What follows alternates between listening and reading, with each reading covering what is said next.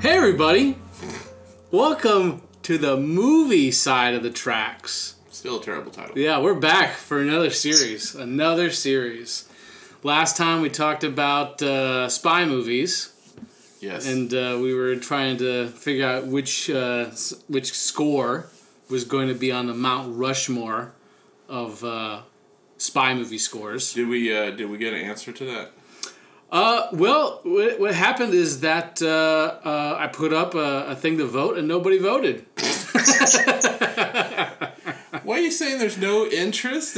People don't have anything at stake? I guess, unless it's superhero movies, no one cares. So, and that's what's wrong with America. Who we are. Okay, so then that means, I guess, let's just us decide, the three of us. So it's between James Bond, Austin Powers, and Kingsman. All right, let's all give our answer at the same time. 3, 2, 1. Kingsman! I was going to say James Bond.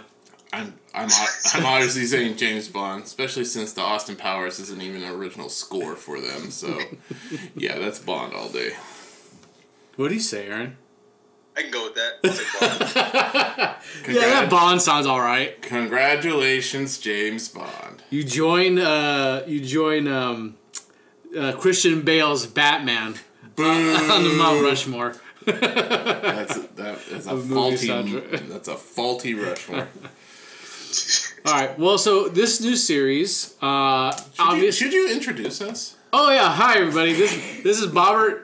In front of me, I got McJeffrey. Hi. From Jeff's versus the 80s and 2000s or whatever. That would be Jeff and Eric versus the 80s and Jeff and Travis in the year 2000 podcast. Okay. All right. Find us on iTunes or SoundCloud. Yeah, there you go. And then we have Aaron, or as we like to call him, Cryos. Where can everybody hear your ramblings, Cryos? On this podcast. Come and knock on his door. Exclusively on the Movie Side of the Tracks podcast, everybody. All right. So obviously we're in the month of October. This is more than halfway through. Yeah, they don't know this. I mean, this could very well go up after October 31st. Oh, I bet on it. This is gonna be timely as shit. So because it's Halloween, I decided let's do something that's Halloweeny, because that's how I like to do things around here. Okay. So we're gonna do slashers. Oh, fun! So we're going to decide the best slasher film scores of all time. Okay, this is a genre I'm pretty familiar with. Are you? Oh God, yes. As far as the most popular slasher scores go. Oh my goodness! Sorry. You gotta get one of those in every time, huh? I've you know what? I've been pretty restrained the last couple weeks on podcasts, but that was for you. Okay, thanks. Yeah, you're welcome. What about you, Aaron? How familiar are you with slasher movies in general? You know, if it's not sort of considered a classic or critically acclaimed, I probably haven't seen it, but the majority of the ones that we're going to be talking about tonight, I have seen, and I think they belong right here in our list. Okay, all right. I know that you don't like playing video games where you're either the slasher or trying to escape from a slasher. Do you like slasher movies? I usually, actually, now I think about it, I guess I don't. Oh. The only sort of horror or slasher movies I like always have a twist. Either they're more about intensity, they're not so much about the blood and guts, they're just more about drawing you and holding your attention, or something like Cabin in the Woods, where it's meta, it can reflect on itself and sort of make fun of the genre. I like that. Yeah, for sure. And Jeff, do you like it? Slasher films as a whole are mostly garbage, but they are great communal experiences to watch with friends. Yeah. It's the only, honestly, the great series of films in this genre, most of them are crap, but they're all watchable with the right people. And, isn't that what this is all about in the end? Yeah. Sharing experiences, enjoying the mutilation of teenage women, teenage women. That's an oxymoron. Or is that an oxymoron, or is that just me being silly? That's you being silly. I'm being silly. Yeah, you're being silly. All right. Right well, I think about it because they're women playing teenagers. You know, it's interesting you call it a slasher film, because I was thinking of it as horror, but it's got to be almost. I mean, I assume slasher's like a subset before, right? Yeah, it's a subgenre. Yeah. Yeah. So the ones we're looking at tonight, I guess, are mainly slashers. Yeah. Say. Would you say they're all slashers? They are all slashers. They do. Some of them do start dipping into other. Like there's a Venn diagram of horror genres, and the one we're looking at is slasher, but other horror genres do fall into pieces of that genre. So okay. Obviously, we're going to start with probably the progenitor, the creator of the slasher film genre, one might say. And that is Alfred Hitchcock's Psycho. Have all of us seen the movie? Many times. Yes. Okay, all right. Psycho is one of the first movies I saw in my film class at Sierra College, my community college. You know what's amazing? I managed to actually watch Psycho not knowing the twist. Well, I just realized you have the Da Bomb hot sauce up there. That's crazy. I've seen that on TV all the time. I hear it tastes terrible. Nice tangent. Sorry. I just caught the corner of my eye. Like, is it? Could it be? All right. So you didn't know the twist, huh? I honestly did not. I mean, I knew the infamous shower scene, but I didn't know. Spoiler, everybody, that Mama Psycho, Mama Bates was long dead. So when the reveal happens, like what? It got you. It got me, and I'm a big fan of the film. Anthony Perkins, probably. If you put a gun to my head, please don't. But if you did and say what my 10 favorite performances all time in film, Anthony Perkins as Norman Bates, it would probably be on there. Wow. And I've never seen the sequels, and I hear the second one's not terrible. So I hear that all of them have their merits. The third one apparently has hardcore fans. Yeah. What about you, Aaron? When you first saw Psycho, or how do you look upon it these days? Pretty fondly. I, like you, was an adult when I saw it, and so it came with a lot of expectations. Right, it's known as a classic, and it's you're basically told, well, if you know good movies, you'll like this movie, type of thing. So I did enjoy it, and Hitchcock, he's the man. Like his ability to direct is awesome. So I it's dated, and there's a lot of. It feels old, but it's still timeless. I don't know. Sometimes I'll rewatch some of his old flicks, and I'm like, wow, this stuff is feels old. Doesn't feel old. Feels like better than some of the stuff we have now in terms of because it is. Yes, it's better than most of today's slashers. Have any of you seen the remake by Gus Van Sant? No. Yes, parts. Not all of it. I've seen Anne Heche's butthole. Okay. I did see a bit of, was it, who put on it was AMC who did Bates Motel? I hear that show was fun. I mean, fun's wrong. Or I think it's either that or A&E Network. Yeah. I saw a few episodes of that, and that, was pretty good. The problem with, I almost wish a lot of these sort of remakes would just tell a story, and even though we'll know it's a Psycho remake, tell a story and just change the names. Don't call it Psycho anymore. And right, I don't disagree with you, but you know why they do that, right? It's because they want to draw people in. Yeah, they need that brand name. Okay, so let's take a listen to probably the most iconic piece of music from the movie Psycho.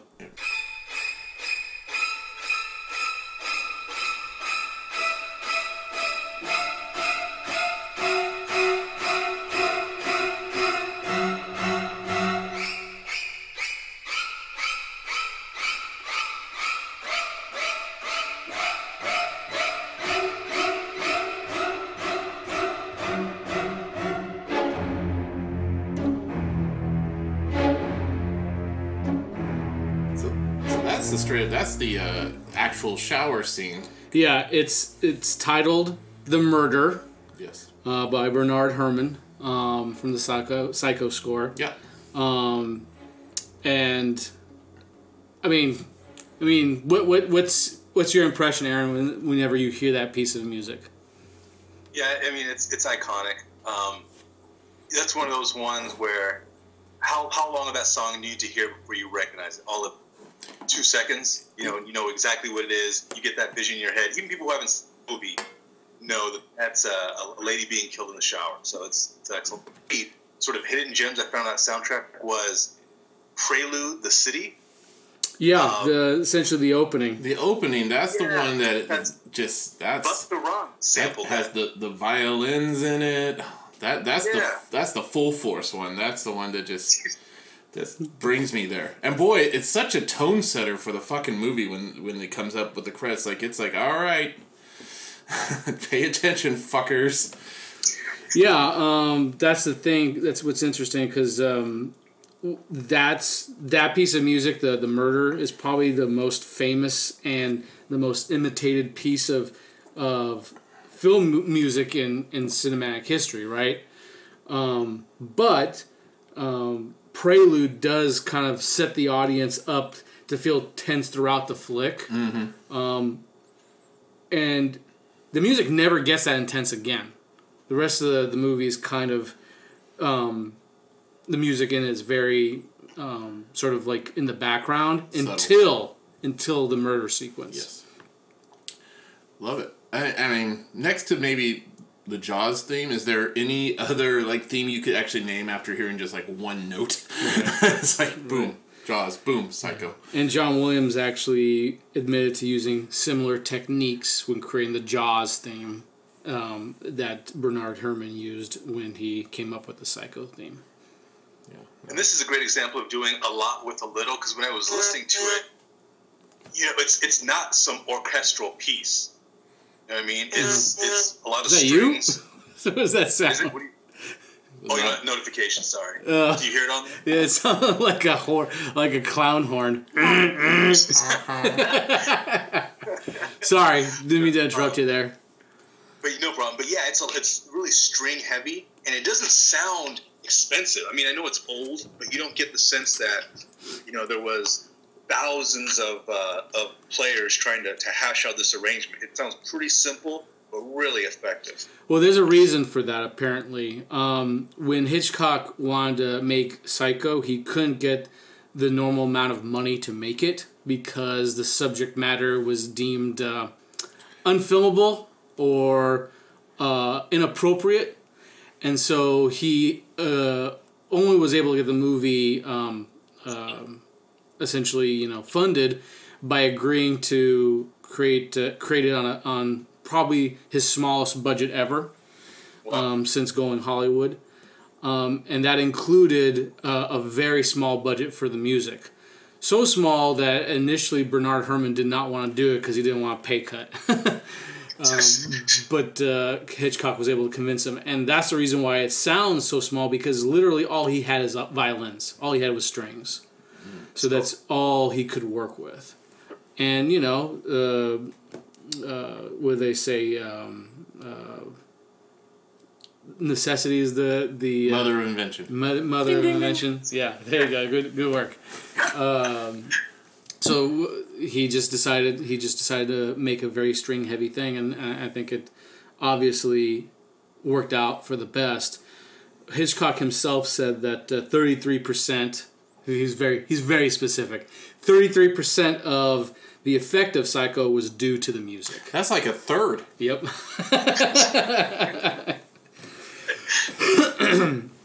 And what's actually funny is that he initially didn't want to score during the shower scene. He wanted that all played out in silence. And then Herrmann came in and played this piece of music that he had composed for it. And Hitchcock was then said that he admitted at that point that his suggestion was a mistake to not have any music there. So he immediately put it in. Well, at least he's a man who can recognize when he's wrong. Yeah. And that's why he's a fine director. Or was. That's the last one you get. Well, I'm out of nos, so I don't know.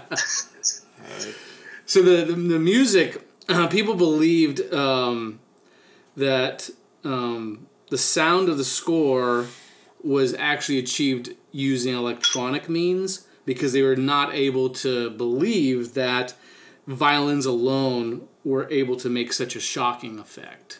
That's quite the compliment. Yeah, but yeah, it's just those violins, baby. Yeah, it's lovely. It's lovely. It's iconic. Like I say, how many times have we picked up a knife, made stabbing motions, and we go the ring, ring, ring? Like I do it like every day, really. What's that? There is no other sound to stab somebody to. Yeah, right? That's true. That's true. And it's obviously used to great effect for jokes as well, to punctuate parodies and what parodies have you. and whatnot. But also, Psycho is pretty much the origin of the slasher movie. Certainly in America. Right, for sure. Because the giallos in Italy were obviously very popular there, but had not really made an impact in America quite yet. And their scores were bullshit. That's why we're not discussing them. Yeah. Is that you saying that there's some scores from that side that should have been included? No, I'm kidding. Oh, you're being a troll. I don't watch foreign films. Oh, okay. That's not even true.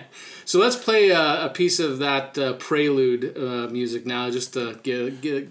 Now, this is my shit right here. This is where you get going, right? Yes, hell yeah, bring it.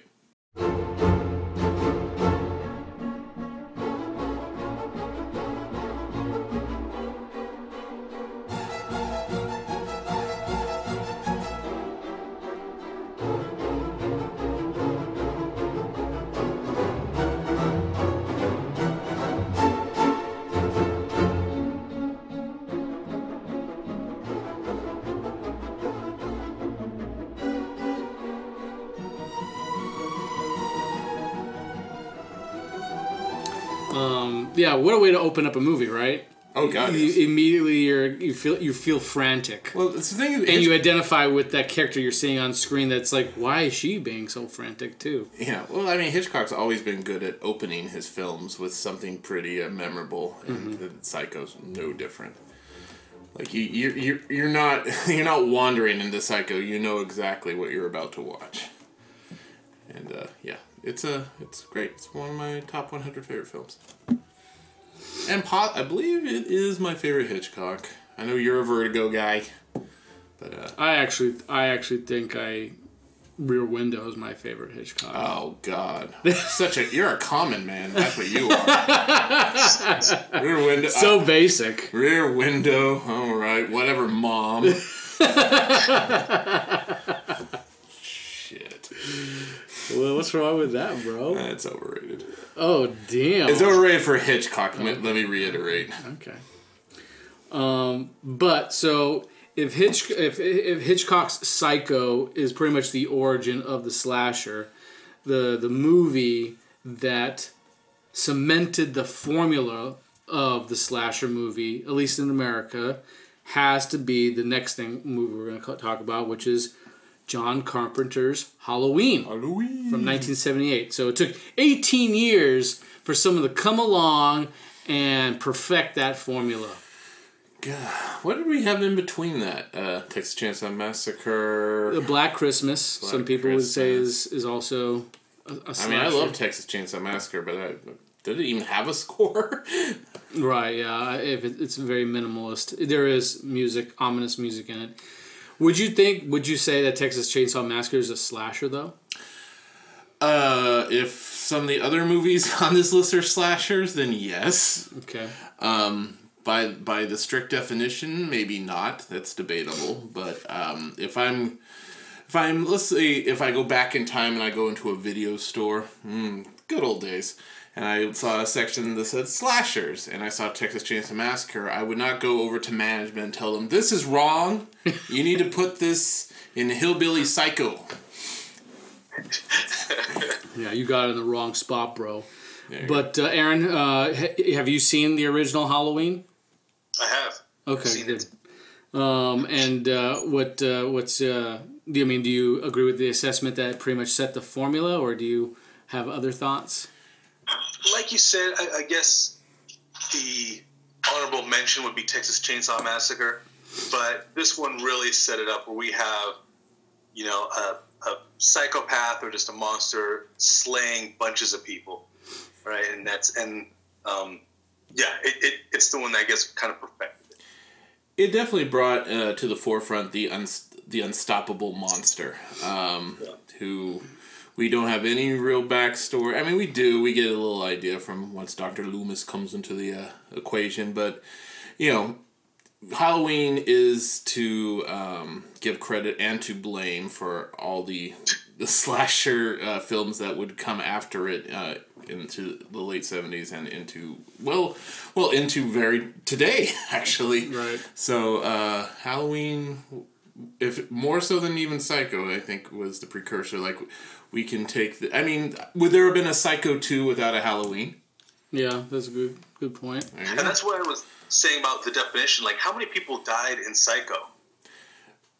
Give me one. No, 2. Yeah. Oh yeah, 2. The detective. Yes. 2, right? So, when I think slasher, I'm this gratuity, decadence, buckets of blood, and I don't really get. So, I agree. It's a horror film, but that's the one.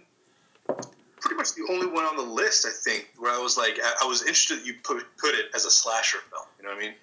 Right. Well, I think when it comes to Psycho, like I said, it's the origin of the slasher movie, and then from there it's escalated because with that single kill is so significant that you don't really need anything more than that in Psycho, right? The way it's filmed, the music, obviously, and just the shock of it. Because this is a character... You killed our lead protagonist. Yeah, you killed the character that we thought, as the audience, we were going to follow all the way to the end. So it's sort of like enough that people probably were like, no more, don't kill. And don't kill any more people. That's 1960s sensibility. The reality is, on Halloween, Michael Myers doesn't kill that many people. No, he does not really. How, 3? He kills his sister. In the very beginning. In the very beginning as a child. Okay. He kills Laurie Strode's friends and their boyfriends. So how many there's 3 of them? Yeah, there's 3 girls. So there's 3... And the dude. 4. So 4. There's 4 dead people. Yeah. Maybe more than we've might have forgotten. So there's 4 deaths in Halloween. And one is essentially a flashback. So it doubles the kills of Psycho. All right. well, those numbers would get obliterated in the 80s easily. One of the things I think it did bring to it is the whole, the victims having sex, before dying. 'Cause I think that happened, at least once in this movie, right? Yeah, well, the funny thing about that is apparently that was never the intention of the director and the writer. Deborah Hill, which was also the producer of the movie, co-wrote the movie with John Carpenter. And that wasn't their intention to create some sort of rule book or morality, the virgin survives. It's just that's what the idea is, that when their reasoning was why Laurie Strode survived is she wasn't with anybody, and so therefore being alone means you pay more attention to everybody else. When you're in a relationship with somebody else, the whole world kind of just disappears into the background. Don't I know it? And you don't notice things. So that was the reasoning behind why Laurie Strode was the final girl. Not because she didn't have sex, it's just because she wasn't with anybody. She was alone. But we'll talk about that in Act 2, about where those rules actually become established and become the trope, the norm, or the cliche going forward. But let's listen to the piece of music. From Halloween, the theme, obviously, the iconic as fuck theme. Exceptionally iconic. Yeah.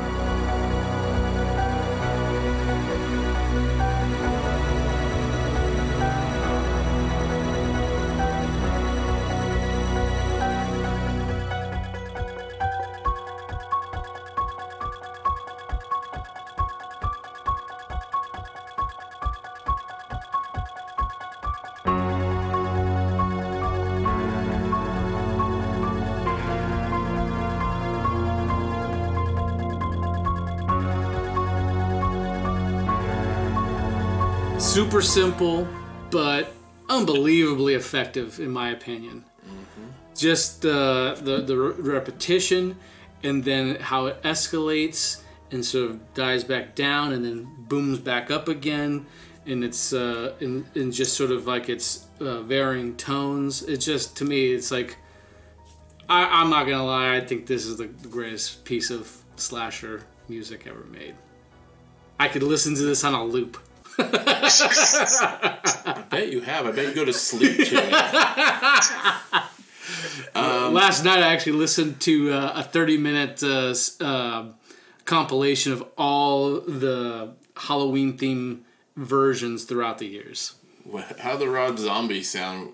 Rob Zombie sounded pretty cool. Yeah. Did he stick to the original, or did he come up with his own thing? Well, I mean, it's exact same theme. It's just, and he didn't do it. Tyler Bates did it. Okay.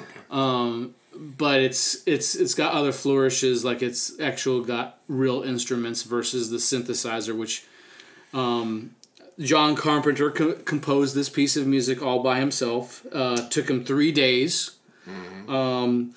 Carpenter said that he can play music on any keyboard, but he does not know how to read or write music to save his life. Oh, we have that in common.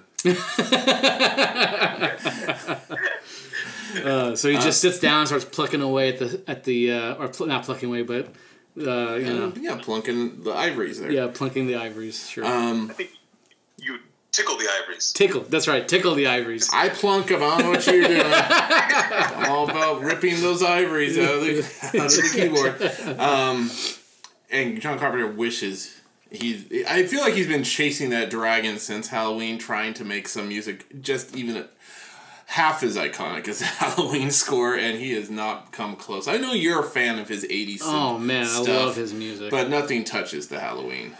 He's gone on tour. He's gone on tour as recently as last year with brand new music to sold-out venues all over the world. Full of freaking geeks like you. No self-respecting human being would go to a John Carpenter concert. How dare you? I hope he saved Halloween for last, honestly. He actually has done the score for the new one that comes out tonight. As of recording, comes out tonight. Mm-hmm. And so I'm excited to get a listen to it. I'm sure it's going to be... I mean, one of my favorite things is going to concerts and having a band decide that they're going to do their version of Halloween. It happens every October. You'll go to a concert and some band says, let's do it. And they start going at it, and like immediately the crowd goes wild. I fucking go wild. I rip my shirt off and start,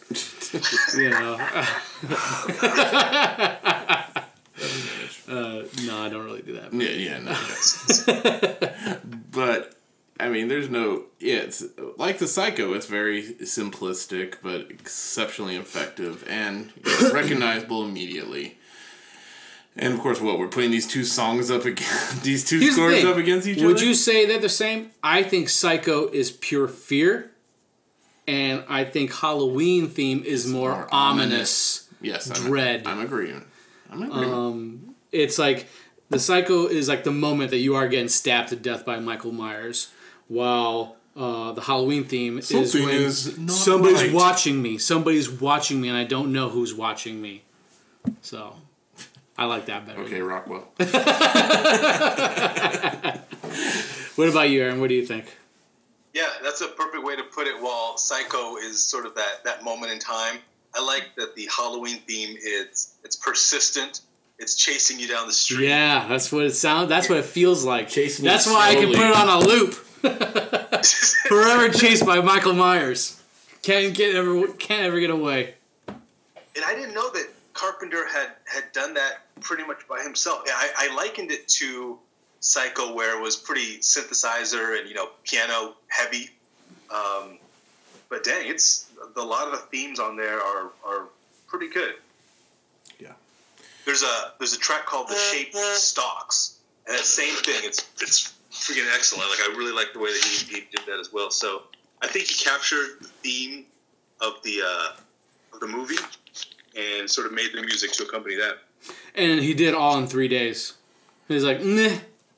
And it's the best thing about Halloween, period. What's What that? kind of drugs do you think? What kind of drugs he was on? I don't know. Probably LSD. It was the 70s, right? Or was it cocaine? Cocaine was cocaine was big in the 80s. I'll look up what drugs he was on. I think it was coke. But yeah, so what's interesting is, like you mentioned, the character, while we know him as Michael Myers, he's referred to in the script and in the score as the Shape. Because while Norman Bates, they try to give an explanation to his psychosis, his need to kill in Psycho. In Halloween, when we do approach a doctor, Dr. Loomis, which, by the way, is an homage to the doctor or to the character in Psycho, the one that goes looking for Janet Leigh's character. His name is Loomis. So Dr. Loomis in Halloween, when they ask him, like, what's his problem, he doesn't give him a medical determination. It doesn't say, oh, this is his diagnosis. He says he's pure evil. Yeah, that would get you fired. I would imagine that would get you fired and take away your medical license and all that stuff if you were to do that. But yeah, he's like, no, you don't understand. I tried everything with this kid. He's got no soul. He's just evil incarnate. He is not admitted to any drug use, though. Jamie Lee Curtis had her throws with drug addiction, so that's fun. Okay, great. She didn't make any good music, though. No, not. Yeah, you're right. No, just great movies. Sometimes great movies. Hit and miss. Yeah. Virus all day long. Okay, but this particular piece of music has inspired a lot of musicians, and recently, even good old Trent Reznor decided to try his hand at a version of this song, and I'm gonna play it for you guys right now, just a little bit of it because it's really long, but take a listen, enjoy.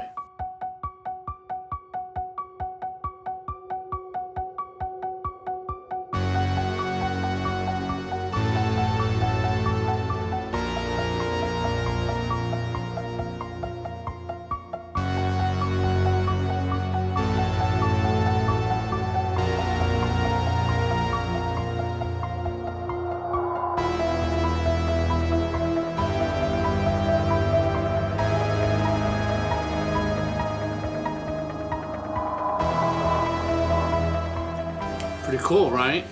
Yeah, it kind of sounds like almost like old timey monster movie because it feels much more like an organ. Mm-hmm. Yeah.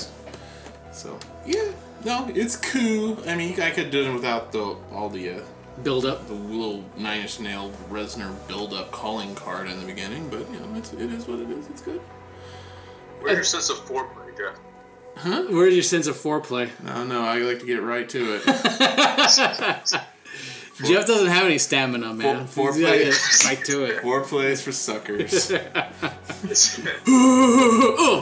didn't come to Oakland for nothing. But I think the simplicity of that song lends itself to artists being able to do different things with it and it actually working. Because like I said, I listened to all of the different themes from the various movies. And while I think the fourth one is kind of bad. Is that the curse? That's the return of Michael Myers.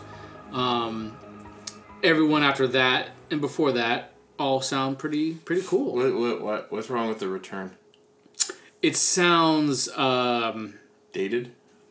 There's something about it that sounds like it's like a fake version of the theme. Like they got some kid off the street to do it. Some homeless kid? Some homeless kid off the street. Hey, kid. Yeah. Quit peddling. Here. Sit down to synth. Get to work. Or you won't get your gruel. Yeah. All right, but like we said, this cemented the formula for the slasher genre, and since then it's been just a ton of movies trying to emulate that formula. Some more successful than others. Yeah. But now we come to the end of Act 1, and we have to decide, Psycho or Halloween. Aaron. Oh, man. While I think Halloween may be a little bit more well-rounded, like it's not quite as frantic throughout the whole soundtrack, I just got to go with the simplicity of Psycho. And as far as, like you said, a limited budget, something totally different than people were doing before. I'll out of the two, and it's really close, but I'll go with Psycho. Oh man, Jeff. Okay, don't mean to rip your heart out there, Robbie, but oh no. How is this possible? How is it possible? You know why? Every time. You know why? Because you're putting the two most iconic scores up against each other, and this is what happens. It happened with Superman and Batman. It happened with Pink Panther and James Bond, and now it's going to happen with Halloween and Psycho. Psycho set the tone. Psycho is the placeholder. Psycho is not only one of the most recognizable scores in horror slasher, it's period. And not to take anything away from Halloween, the score is amazing. And it's the best thing John Carpenter's ever vomited out, but by a mile, musically. But no, Bernard Herrmann, he's taking the trophy. But you know what, Rob? We're both wrong, clearly. Why don't you give your answer? I think I did earlier. I pretty much... You revealed your hand, I revealed my hand early in saying that Halloween to me is... Like I said, I can play it on a fucking loop and listen to it for 2 hours straight. I'd be okay. I could do that with Psycho, too. You could? I don't know, man. I tried listening to the Psycho score...